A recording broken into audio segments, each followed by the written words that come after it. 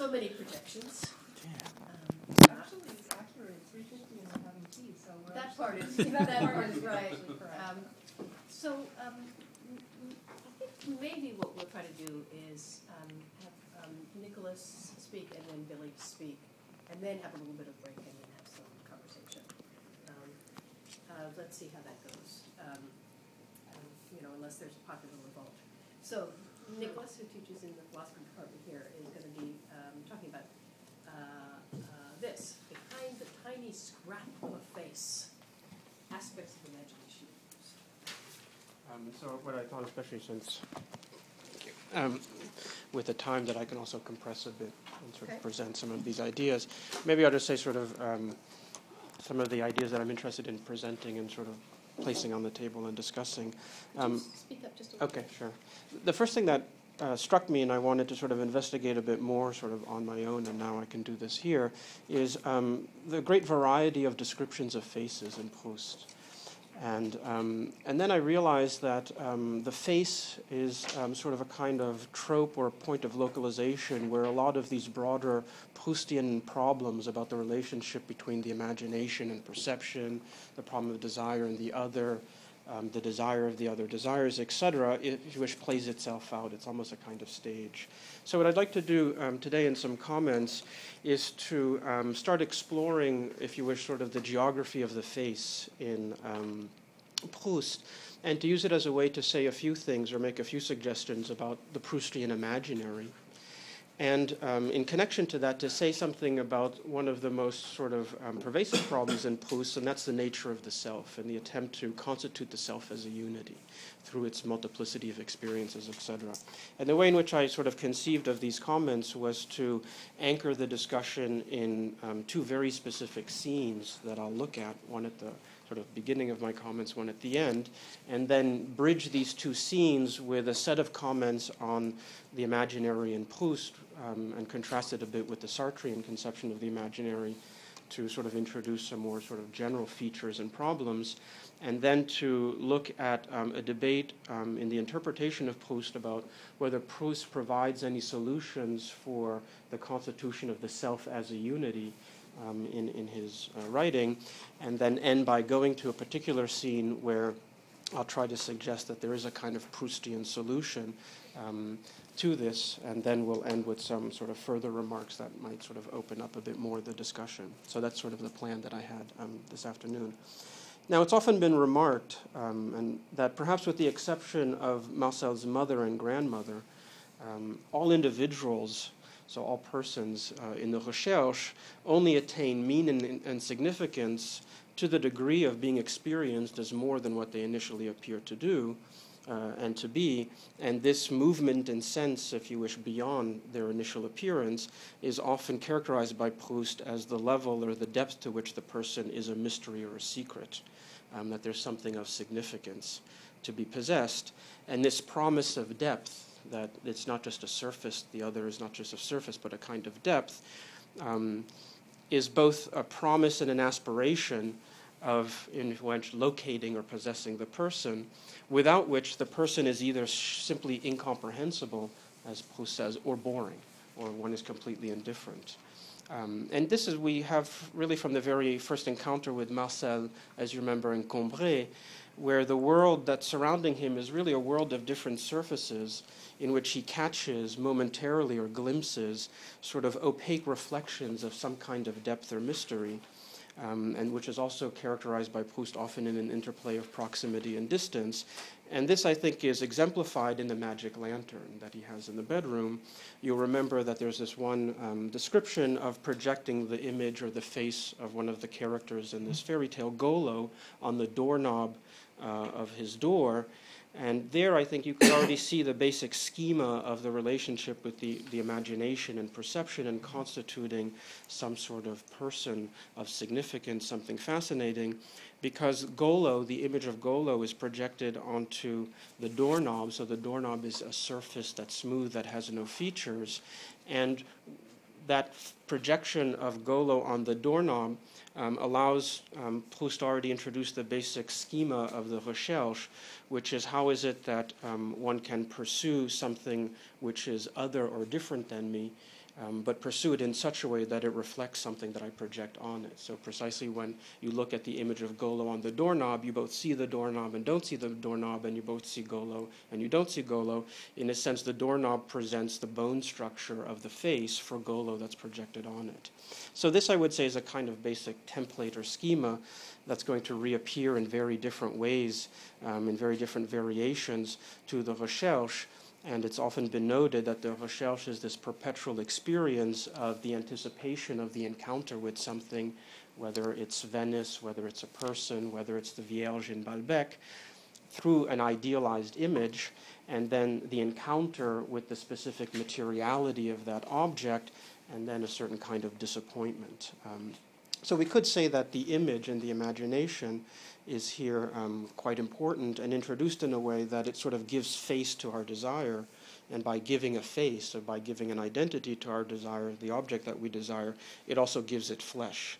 And by flesh, what I mean, not only that it objectifies it and externalizes it, but it gives it something which I think is very important for Proust's notion of the imaginary. It gives it a certain determinate sense of being. So it gives it a certain kind of a density. So we could say that, and I just sort of propose this as a hypothesis, that one of the really distinctive features of the Proustian imaginary is that it transforms something into something more particular, something more distinguished, and therefore something more real. In this sense, the imagination, if you wish, renders the other exclusive by distinguishing it, and because it renders the other exclusive by distinguishing it, it renders it unique, and of course that's the sense in which the other is going to be fascinating, a mystery, a secret, in a sense for Proust, a person, and that's also why, and this won't be something I'm going to talk about directly today, but jealousy is almost part and parcel of what it is to constitute the other as fascinating, precisely because it makes it unique. Another dimension that we can add to this, and this is just by way of speaking very broadly in general terms, just to introduce some distinctions and some ideas, is that to this dimension of what I would call the interplay of surface and depth, so sensation and the imagination, there's the other dimension of intensity, which also takes different forms or sensibility, sexual desire, aesthetic beauty, happiness, satisfaction, etc., such that we can say that the imagination also rematerializes matter into a much more intense form. And it's only on the plane of the imagination that we really experience something like intensity. A final sort of set of distinctions, again, just to sort of lay out some distinctions, is that connected to all of this is, of course, the whole problem of anxiety and vulnerabilities, which is, if you wish, animated through our imagination. Because insofar, and this is something that Dick was talking about earlier, insofar that the real is constituted as a determinate significance, so as in having some sort of determinate meaning through the imagination, and that's what I pursue when I pursue the other, then the very conditions of its fulfillment would be the recognition that, in a sense, it's been constituted through my imagination. And so every projection of the imagination is also a vulnerability or an anxiety vis-a-vis that which I'm pursuing or imagining. And that's the sense in which the imagination is always accompanied by anguish and by a marked sense of inadequacy. And of course, the inadequacy of response is one of the very perennial themes in Proust. So one could say, and just as a kind of formula, just to sort of summarize a bit what I think would be sort of the anatomy of the imaginary, that we only sense the intensity of the real for Proust once we no longer just sense it, but imagine it. And thus only through the imagination is reality rendered to us, a reality rendered as intense as we imagined it, and in this sense possesses meaning and depth. And of course the paradox is that precisely the intensity doesn't belong to the thing as such. And I'll come back to this later, because I'm going to try to distinguish this conception of the imaginary from a Sartrean imaginary. It would appear at first sight that it's a very Sartrean idea that the real is something wholly undifferentiated, so what Sartre calls the in itself, and then any process of differentiation requires the projection or the project of my own freedom, such that it's only through the projection of myself that difference is introduced into the world. And in this sense, then, the problem of the imagination is precisely to irrealize reality in order to make it meaningful. But then as soon as I come into contact with the real, it in a sense exposes that meaning as either trivial so something to which I'm completely indifferent, or something profoundly disappointing. And I'm going to argue that actually Proust has a very different way of inflecting that motion or that dynamic of the imagination. So that's sort of the way in which I think the imagination just generally operates in Proust. And what I'd like to do is sort of test some of these ideas by looking at a very specific figure that reappears, and that's the figure of the face. So to think about whether Proust's descriptions of the face serve as a kind of staging area in which this notion of the imaginary gets played out. And of course, that's not to suggest that it's not being played out in other tropes, if you wish, in the Recherche, but I wanted to look specifically at the face for a reason that will become apparent a bit later, but which I can sort of already sort of telegraph, that I think that in Proust there's this very interesting distinction between descriptions of the face, in which it's always the problem of misrecognition and trying to imagine what the other person is, or making them fascinating, which is always disappointed when I actually see them, and then descriptions of clothing and the metaphor of clothing. And I'm going to argue that the sort of analogy that Proust is going to look to or to formulate in order to, if you wish, articulate what we might call a successful creative notion of the imagination that eventually is going to be realized through the act of writing itself, is the analogies with clothing and bodies that have movement and clothing, and not the analysis of a face. And you can see that why the face is always something that's not clothed. It's always something that in a sense is naked and therefore has to be constituted in such a way. And I'll sort of come back to this at the end of the paper. But that's another set of distinctions I'm interested in, is the descriptions of faces as opposed to descriptions of clothing. Okay, so to sort of make this whole discussion a bit more concrete after this very general, perhaps too generic set of distinctions, I want to look at one scene which I think is really a scene where all of these elements start to come together very clearly, and that's the scene when Marcel is first introduced to Saint-Loux's mistress. And just sort of describe this scene in order to show that in this scene this problematic of the face is used in order to give articulation to the sense in which the imagination constitutes the other, and then the encounter with the other is the disappointment. So there's always this tension between the face that I see, the face that I imagine. And to do so in a way where by looking at this, then I can set up then the contrasting discussion with Sartre. Now, let me just remind you a bit of the scene, because I won't presuppose that everyone is familiar or has it sort of at their hands. As you'll recall, Marcel first meets Saint-Loux in Balbec and then postpones visiting him at the military barracks in Doncières, finally goes and visits him, and comes to hear of Saint-Loux's mistress. And Saint-Loux always speaks of the mistress as an object of, a very beautiful woman, an object that he loves. He calls her an astral and vadic being. And it's not until Saint-Loux comes to Paris to meet Marcel and they decide to go into the suburbs, that Marcel first actually sees and comes to encounter this mistress of which he's heard so much about. And this scene is a very important scene because on the one hand, as you'll recall, there is an image that Marcel has of the mistress, and that image is precisely the image as the desirable object of Saint-Loux. And Saint-Loux keeps telling Marcel that she's very sophisticated, she's very intelligent, almost suggesting that she comes from the upper aristocracy, as he himself does, that he would sort of sacrifice everything for her. You'll remember that he spent exorbitant amount of money to buy her this jewelry, this necklace. So he's willing to sacrifice and give everything to her for this object of veneration, almost this sacred sort of object.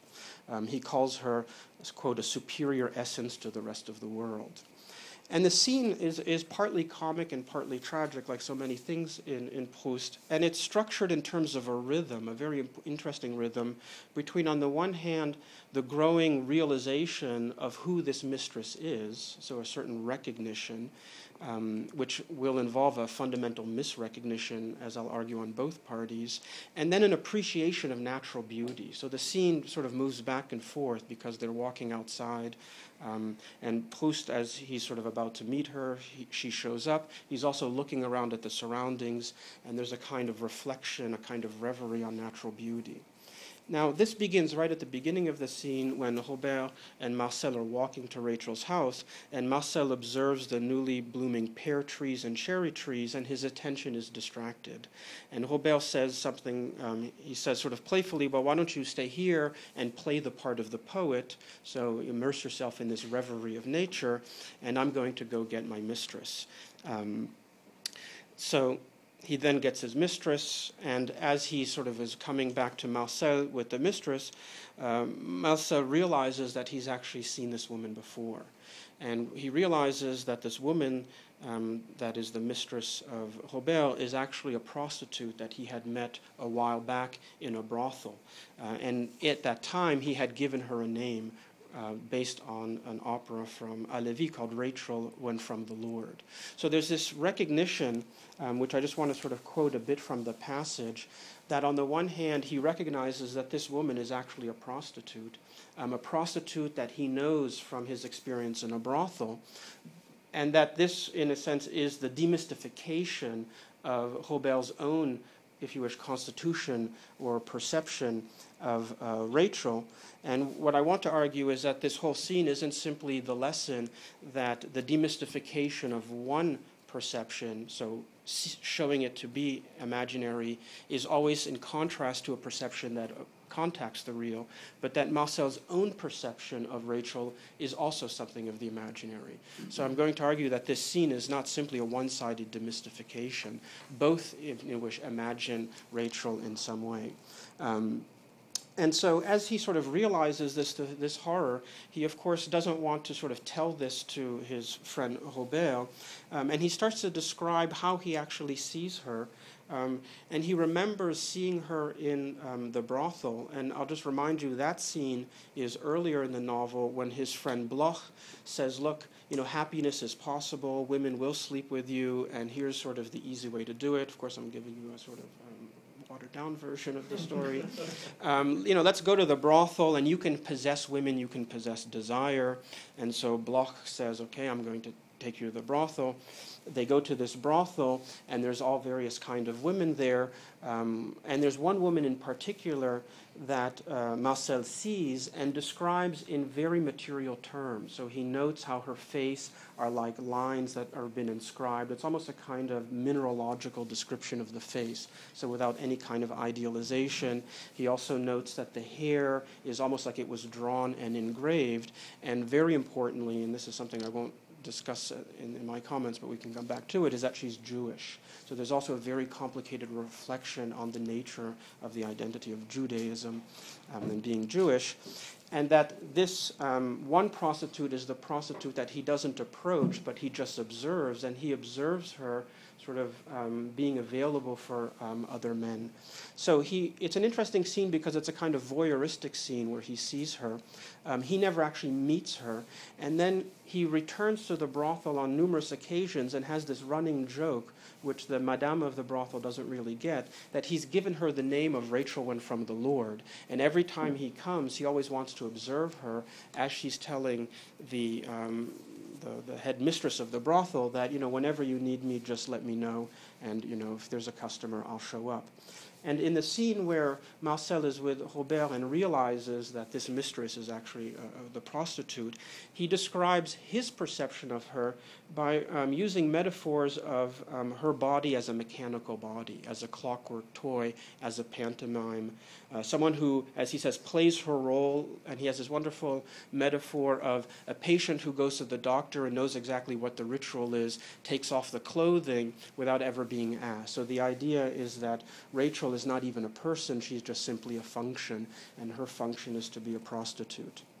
And in this realization, the contrast between his perception of Rachel and the perception of Saint-Loup, he has this realization from which I took the title of my comments, and I just want to read it to you because it's a very important moment where there's a realization about the power of the imagination. So the narrator, Marcel, recounts, quote, I realized how much a human imagination can put behind a tiny scrap of face, such as this woman's. And it's interesting that he calls her this woman's. if it is the imagination that has been first to know it, and conversely, into what miserable, worthless material elements something which was once the target of countless dreams might be decomposed, if on the contrary it had been perceived in a quite different manner by the most coarse sort of acquaintance. End of quote. So in that realization, there's not only the realization of, he says, the way in which the imagination can put so much behind the tiny scrap of a face, in a sense constitute the face, as having a certain depth, but also a realization of the, if you wish, demystification of the imagination when it's confronted with a perception of the pure material elements of that object. So what he calls here the worthless material elements that decomposes it, the most coarse sort of acquaintance. And of course, like many things in Proust, that has to be read on two levels. One is the coarseness and materiality of this woman is that she's a prostitute, so she's merely body, not even a body of desire, she's a kind of toy. And it has a meaning on another level that the imagination always is in conflict with the materiality of its basis. So in a sense, the attempt to realize matter always is resisted by materiality itself. And we could spend more time looking at this distinction between the person and the puppet, etc., matter and spirit, etc. Now, at this point, it would seem that the lesson to be learned is that every sort of imaginary construct can be demystified simply by opposing it to a perception of the real. And I think that what happens in the rest of this scene is that that Proust is then going to, if you wish, disabuse us of this conclusion by showing that Marcel himself is perceiving her through the imaginary. And this, I think, happens with a very subtle interplay of a kind of exchange between the description of this realization of the face as being the face of the prostitute as seen from Marcel's point of view, and his distraction of looking to nature and the way in which Proust is going to describe nature. Before I look at that, let me just make one more citation from this passage. Again, it's sort of the lesson that he learns. Marcel, or the narrator, says that, quote, undoubtedly both of them saw the same thin and narrow face. And again, it's very important that it's thin and narrow, so it's just a surface. It really, almost like the doorknob in the bedroom, it's just a surface on which an imaginary is projected, or something is constituted as having a depth, a kind of person. He says, undoubtedly both of them saw the same thin and narrow face, but the two opposite paths, so my perception and the other's perception, could never converge, and we would never see the same face. So you have this interesting idea that even though what underlies both perceptions, or let's say both approaches, as you call it, is the same face, no one ever sees the same face as the other. As he says, quote, her face could only appear to him, to Robert, only through the dream world he had created. And then he has this very nice passage, which I just want to quote a bit in full. He says, quote, the immobility of that thin face, and I want to pay attention to the metaphors, like a thin sheet of paper subjected to the colossal pressure of two atmospheres. And I'll just interrupt, this fits nicely to the quote that was said earlier of the incandescent atmosphere of consciousness. So reality as like this thin sheet of surface, and consciousness is this colossal pressure, but it's an atmospheric pressure, so it really has a very different kind of density. So as he says, quote, the immobility of that thin face, like a thin sheet of paper subjected to the colossal pressure of two atmospheres, seemed to me to be held in balance by two infinities which converged on her without meeting, for she held them apart. And indeed, as looked at her, Robert and I, neither of us saw her from the same side of the mystery. End of quote. Now, what I want to argue here, and I won't go into the great detail, partly for time, is that ultimately what this passage shows us is that both Marcel and Robert constitute Rachel as a mystery, but as two different kinds of mysteries. So it's not that Marcel sees her as the real, which demystifies the mystification, if you wish, of Robert, but his own perception is something which is equally succumbs to a kind of mystification. And I think that the way in which Proust almost brilliantly does this is by projecting his perception or sublimating his perception of Rachel onto his perception of nature. the nature around. So if you wish, the atmosphere or the environment, because right at that moment where Marcel realizes to this horror that this woman is a prostitute, Robert notices that there's something wrong with Marcel. So Marcel's own face betrays the realization. And then Marcel says that Robert asks him, is something wrong? And so rather than say, you're going out with a hoe or something like that, he then says, oh no, I'm so thunderstruck by the beauty of the environment. So he pretends that really what he's realizing and sort of being absorbed to is the beauty of the environment, and claims to simply be distracted. And so he sort of lies to some degree to Robert by saying, in a sense, misrepresenting what the realization is. However, what I want to suggest is that Marcel, in a sense, deceives himself, because when he describes this beauty of the nature that surrounds him, there are two kinds of metaphors that are quite important. One is that he starts to describe the trees in their beauty as angels and as lilacs. And the other is that he makes a connection with the day on which they're meeting, which is a feast or a celebration of Mary Magdalena. So he makes the association with perhaps the most important prostitute in, let's call it the biblical tradition, the prostitute who becomes saint, which is Mary Magdalena, and talks about how the beauty of the nature and of the trees reminds him of the garden and the holiday celebrating Mary Magdalena. And then he talks about that very important scene from the Gospel of St. John, where Mary Magdalena is in the garden, the gardener appears, and she doesn't realize that it's Jesus. And then the moment that she's about to realize that it's Jesus, as is portrayed in many great paintings, perhaps the greatest is by Titian, she wants to touch Jesus, and Jesus says, "Do not touch me."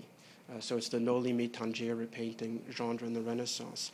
So I think what Proust is doing is that he's sort of telling us that Marcel, in a sense, imagines or constitutes Rachel as the mystery of Mary Magdalena, which is then projected or sublimated into his description of natural beauty.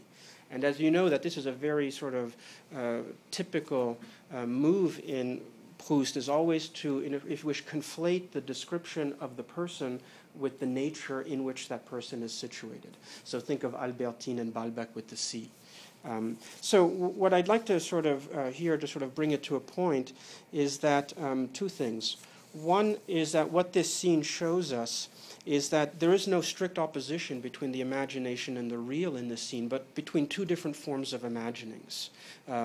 Rachel is a mystery, but in two very different ways. So it's not simply a demystification. It really is the inevitability of the imagination in order to constitute a person or some person as some kind of mystery. The second thing I'd like to sort of extract from this is what we might call, I guess I'll pick up the metaphor introduced earlier, two axes, if you wish, to understand the faciality in Proust. And actually Deleuze, I think, has a very nice discussion of faciality in Thousand Plateaus, where he says that the faciality is constituted by what he calls two axes of, on the one hand, signification and subjectification. And he calls this the two systems of the white wall and the black hole. And what he means by that, I think you can really see in this scene in Proust, that the face is, on the one hand, as Proust says, a thin sheet of paper in which there are signs that are being written, and so I have to decode it. So this is the sense in which the face is constituted as an axe of signification, or a white wall, hieroglyphics, as you ended sort of your paper. And on the other hand, as a black hole. So as a system in which I can continually project my desire and my imagination, but the face is the whole of subjectification, in the sense that its subjectivity is a kind of whole of desire. I can sort of infinitely project my dreams into that depth, because the depth itself is what my imagination constitutes. It reminds me of a very beautiful line that Proust has towards the end, where he says that when we love another, it's always that we dream of the other. You know, our love of the other is to constitute them as a dream, and sort of paraphrasing Freud, we might say that the face is the navel of the dreams of the other. right? It sort of it brings us to a kind of origin that we can never return to and we can never grasp. So this, I would suggest, and I won't go through more examples of the face, but there's this very interesting sense in which Proust, the face is both a text to be deciphered as well as this hole or space for the projection of the imagination. And then there is a whole variety of, if you wish, disjointed aspects or disjointments that can happen. Sometimes the face betrays what it tries to hide. So think, for example, the great scene where Le Grandin is lying, but his face betrays the lie that he's giving, is a scene where, again, you have a disjunction of the system. I guess Deleuze would call it the system of signification, the white surface, the text that I'm deciphering, and the mask, the person that's presenting itself. So in the Le Grandin, the system of signification is giving a sign that betrays the personification of the self. And of course, there are any number of varieties in which that can happen. Now, I'd just like to say in general that, and this is something that would be interesting to do, in which I would like to do, is to go through and analyze all the descriptions of the face in Proust according to this general matrix. And here, the face, as you know, is a very sort of complex figure in Proust because it's not simply looking at faces, but it's also realizing that I'm being looked at by a face. And again, just to connect to what you mentioned earlier, the Sartrean idea of the look at the gaze, you'll remember when Marcel first meets Charlus in Tansonville, where chez Gilberte, he describes it as all of a sudden he feels a gaze on him, and that's the gaze of Charlus, who's sort of looking at this young boy. That's repeated again at the hotel in Balbec, where he sees a man like a dandy, and he just describes it as a gaze, but that gaze has a point of origin that is almost beyond the world, and of course that's going to be the mystery of Charlus that's introduced. So there's a kind of special mechanism of the face, not only the face as I see it, but as I'm being seen by a face. I would also add that sometimes Proust describes the full description of the clothed individual as a face. So to look at the scene in Balbec, when Charlus is looking, so Marcel sees this man, doesn't know that it's Charlus, and there's this description of clothing, and he describes very finely that he's wearing this tweed, English tweed, so he's giving all the signs that it's a dandy, and then he says he has this one little red mark on his buttonhole, and that's, of course, the stain or the mark that betrays his homosexuality. So there's a sense in which the mask of the whole clothing is already betraying the secret of the person. I'd like to say one more thing on this, again, about how rich I think the theme of the face is. Of course, we know that the Recherche ends with the famous and very brilliant, I think they call it the masked ball in English, right? Bal de tête, at the end at the Gaumond's party, which is all about faces and the misrecognition of faces. And I'll end my comments by looking at how Rachel appears in that scene, another sense of misrecognition. There, what's very brilliant is the way in which faces become so materialized, almost petrified through age, that it's not the tension with the imagination as an idealization, but the tension with the memory of that person in the past. So if you wish, the relationship between the imaginary and the real is fully temporalized between the present and the past, and that's where then he says, Proust, that it's as if I'm looking at insects, right? These people are now insects, which is the last sort of possibility of actually having a face that still looks kind of like a face. It's almost on the border of the inhuman, that they're all insects going around. This is almost sort of the reversal of the aristocratic world of the sea gods and the opera and the masks of the gods, right? That it begins with the aristocracy as gods and personas when he first goes to see La Berma, and he looks at all the aristocracy and how they're giving each other bonbons and doesn't understand why. So we go from the aristocratic world of sea gods to a natural history museum of aristocracy as insects. That's the full arc, and I think it all moves through the face. So now let me just say a few things just very briefly about why, sort of in more philosophical terms, if you wish, this is interesting, because it gives a very different notion of the imaginary than we have in Sartre. Let me just say very briefly that initially it seems to be a very Sartrean notion of the imaginary. Remember that Sartre's notion of the imaginary is that the imaginary is, as Sartre calls it, performs a double negation. So when I look at Odette's face, for example, and remember how Swann sees her face as a Botticelli painting. then there is, from a Sartrean point of view, two forms of negation. On the one hand, I immunize myself or neutralize the actual physicality of that face, so I don't see it for what it is. I don't see her imperfections in the face. I don't see that she's really ugly, etc. Instead, what I see is a beautiful face. And remember that for Sartre, the image is not a thing but an activity. So it's a way in which I comport myself to the real. So there's the derealization of matter, and there's the irrealization of myself, because I have to produce something which is an imaginary and not real, which is only sustained through my desire for it. So this is what Sartre calls the double negation, or the double negativity of the imaginary. But one way in which I think, and this would be my suggestion, Proust does not have a Sartrean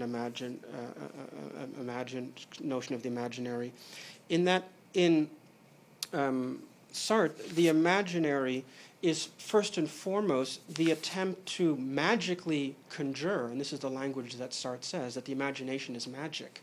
It's the incantation, the casting of a spell on the world, such that its materiality now seems to have a very different kind of density. For Sartre, the imagination is always an irrealization that tries to make something present that is, by definition, absent. So Pierre is not in the room, and precisely because Pierre is not in the room, I irrealize Pierre in order to make him sort of present. But what I would like to suggest is that in Proust, the imagination isn't simply trying to make something present which is absent. It's actually trying to also make something present absent itself. So it's actually taking something that it's present and making it absent in the very specific Proustian way that it's taking something that has no significance, so its presence as such has no significance, and it tries to give it significance by giving it a depth, which means that, in a sense, it has to negate its pure presence. It has to qualify it or introduce qualification. And as a footnote, I would just mention that in this regard, I think Proust has a notion of the imaginary which is much closer to Bergson, because in Bergson, the imagination, which is also memory, is the way in which qualitative differentiation is introduced into matter. So matter itself has no differentiation. Matter only becomes differentiated through mémoire, hence matter and memory. So it's not the making present of something absent, it's the making absent of something present such that that thing now has meaning, such that it has intensity. As Bergson would say, such that it has vitality, such that it actually has a life. Now, at this point, I'd like to introduce sort of one more, if you wish, more philosophical formulation of a problem before I sort of end my comments by looking at a last scene in the Recherche. And that's to sort of open up this discussion to how this conception of the imaginary and its sort of almost, I guess, negative dialectic with the real, because it's always perpetually failing to synthesize, and the discussion of the face might, I think, be promising to look at a debate about the nature of the self in Proust and a certain proposal about how Proust may have resolved this. It's clear that if it's the case that the other is always constituted through some imaginary sense of the other as mysterious, as a secret that I, in a sense, desire, in order also to sort of understand and see my own singularity as a desiring being. And if everyone constitutes the other according to their own projects of the imaginary, then one interesting question is, of course, whether there can ever be a unitary and genuine appreciation of another, or whether it's always bound to some kind of failure. And clearly in Proust, there's this sense that the self is a multiplicity of selves. He continually describes the self as diachronically distributed, not only in time, but also synchronically distributed, insofar that my will and my intelligence and my sensibility are never, if you wish, orchestrated. So in sort of, you might say, in a very anti-Kantian way, the imagination does not guarantee the unity of the function of the different faculties, sensibility, understanding, and reason. The imagination is responsible for the perpetual deregulation of the unity of the faculties.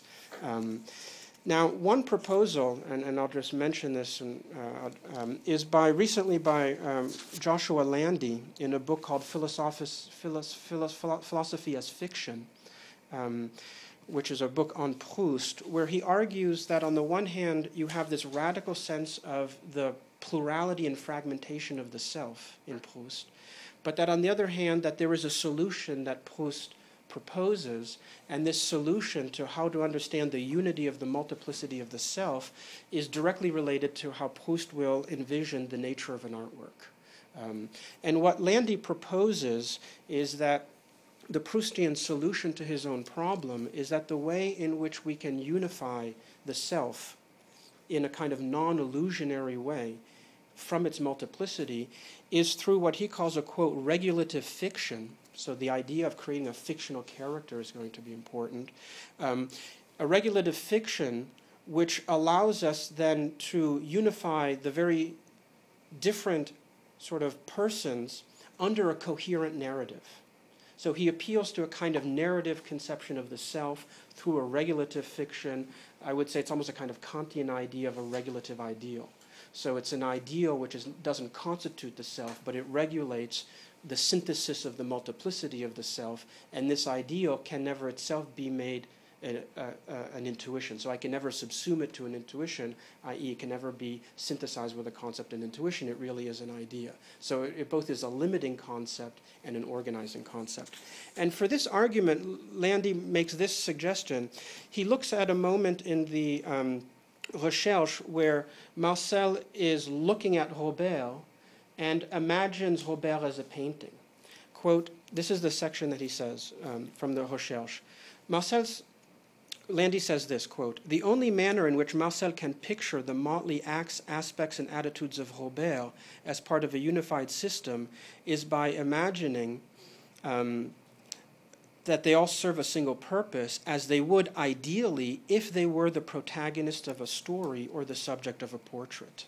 End of quote. This is Landy. So for Landy, he thinks that on the one hand, Marcel realizes that Robert's life holds no real consistency. He's duplicitous about his sexuality. He has affairs with Gilberte, etc.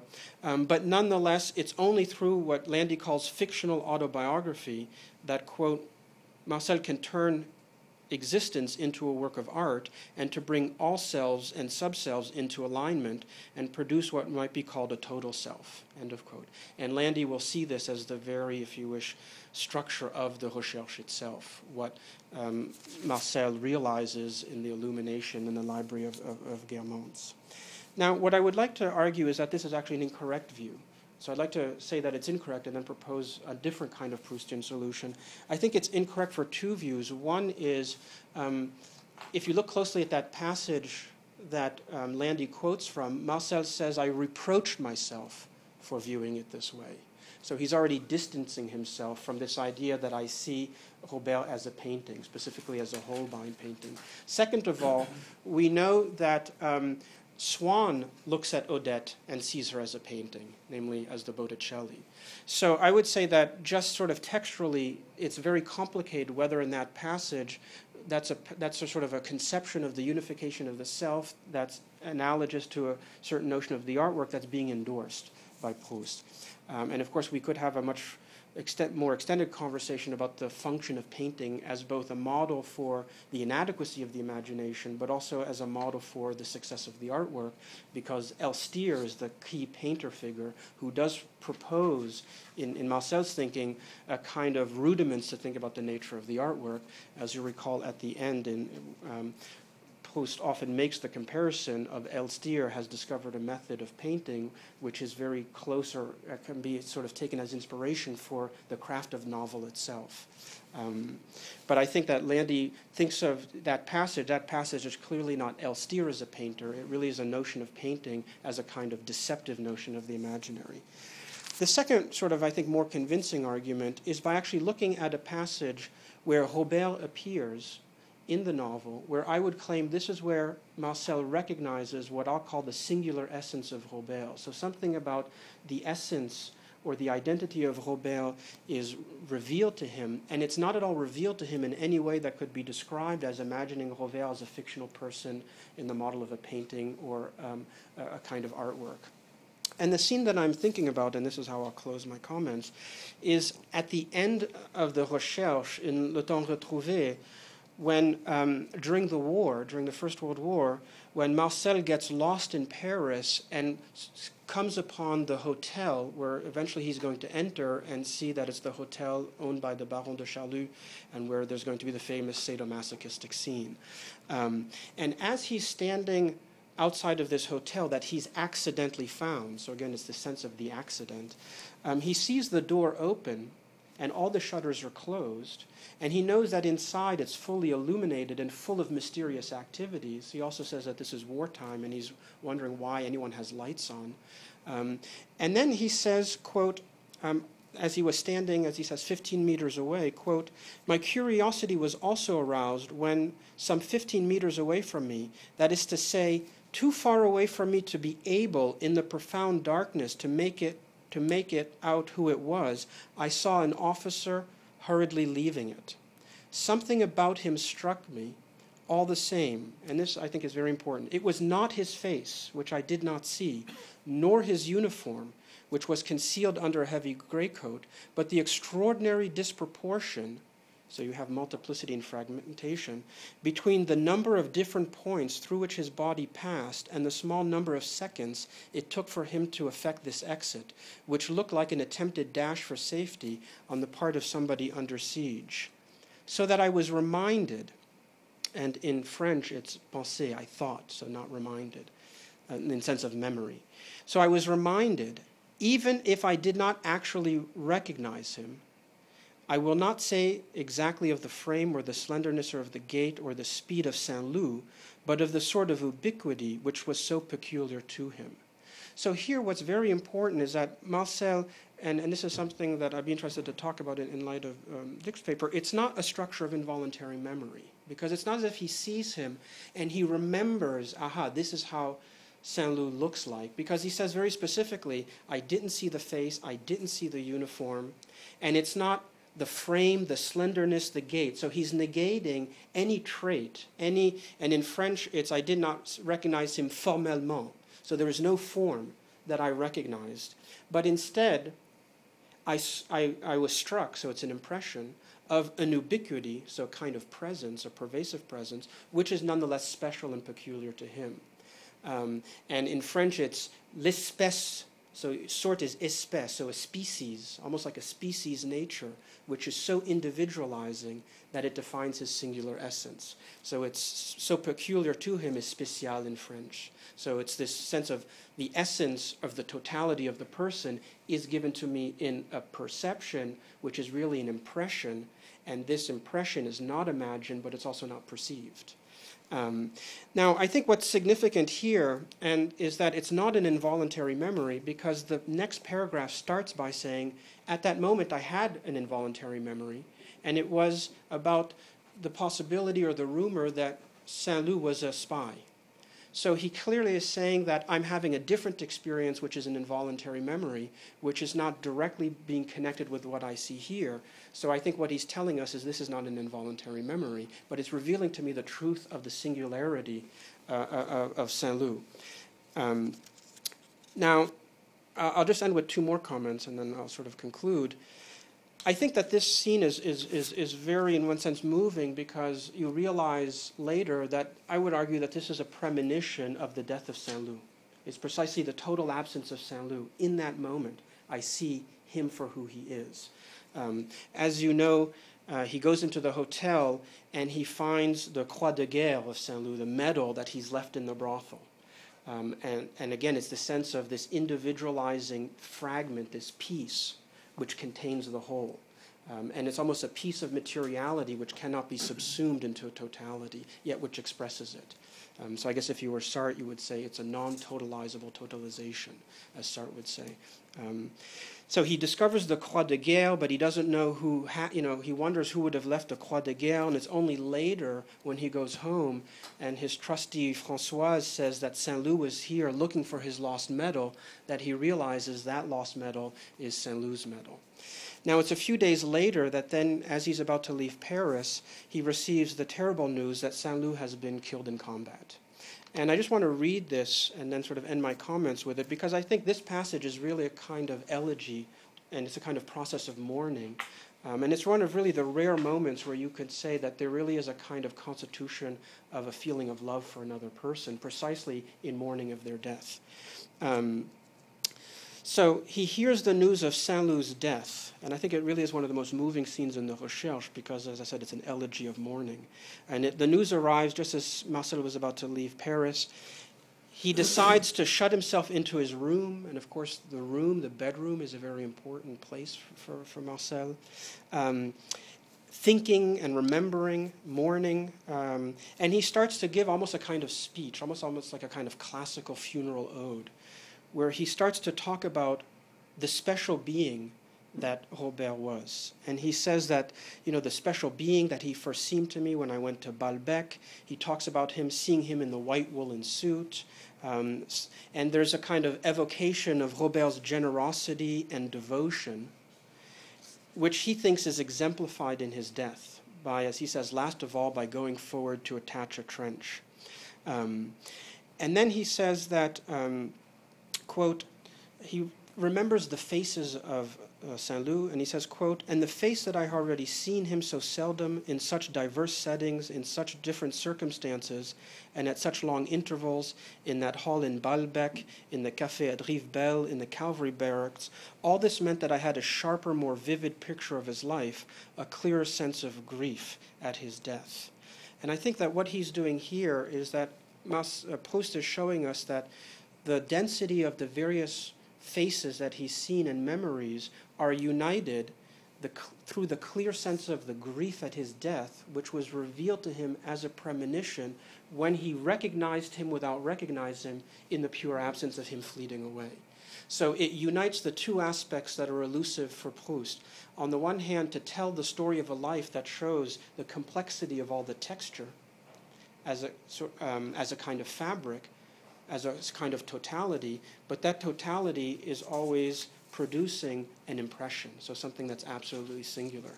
And here I'd just like to end with a quote from the end, and I'll sort of cut out something as I was going to talk about the bal de masque, the bal de tête, where he sees Rachel, and he's like, who is Rachel? She's old, and then Bloch whispers in his ear, oh, it's Rachel, and he realizes Rachel.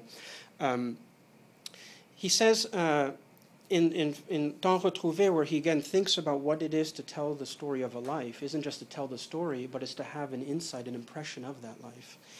He says, quote, in fact, what individuals have we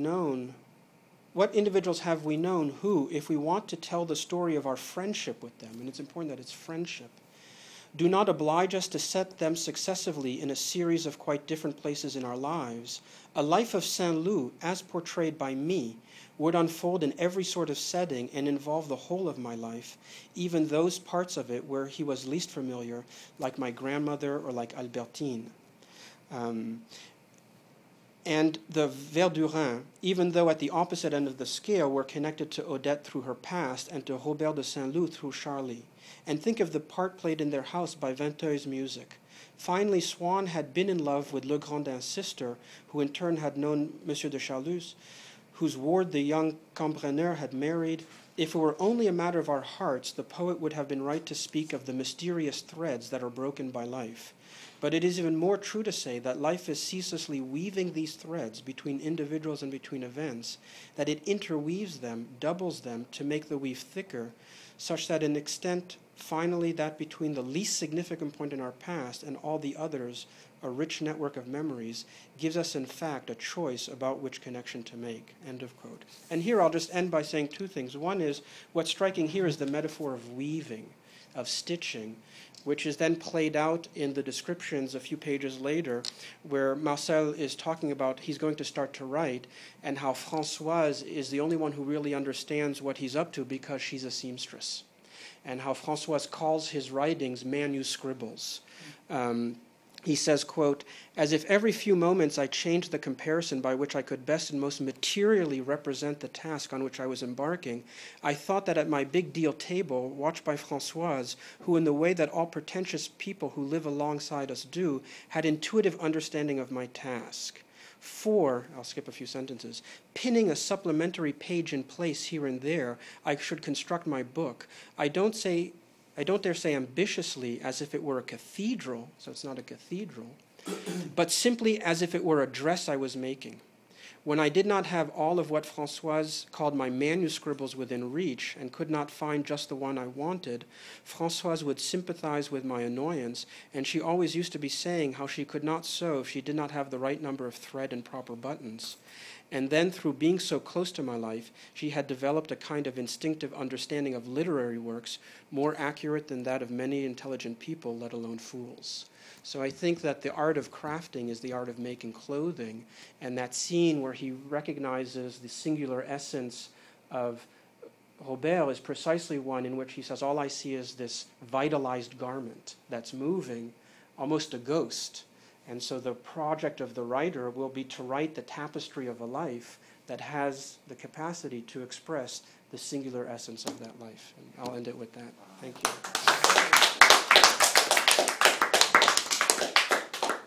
You're not leaving, you're supposed to be speaking. I am.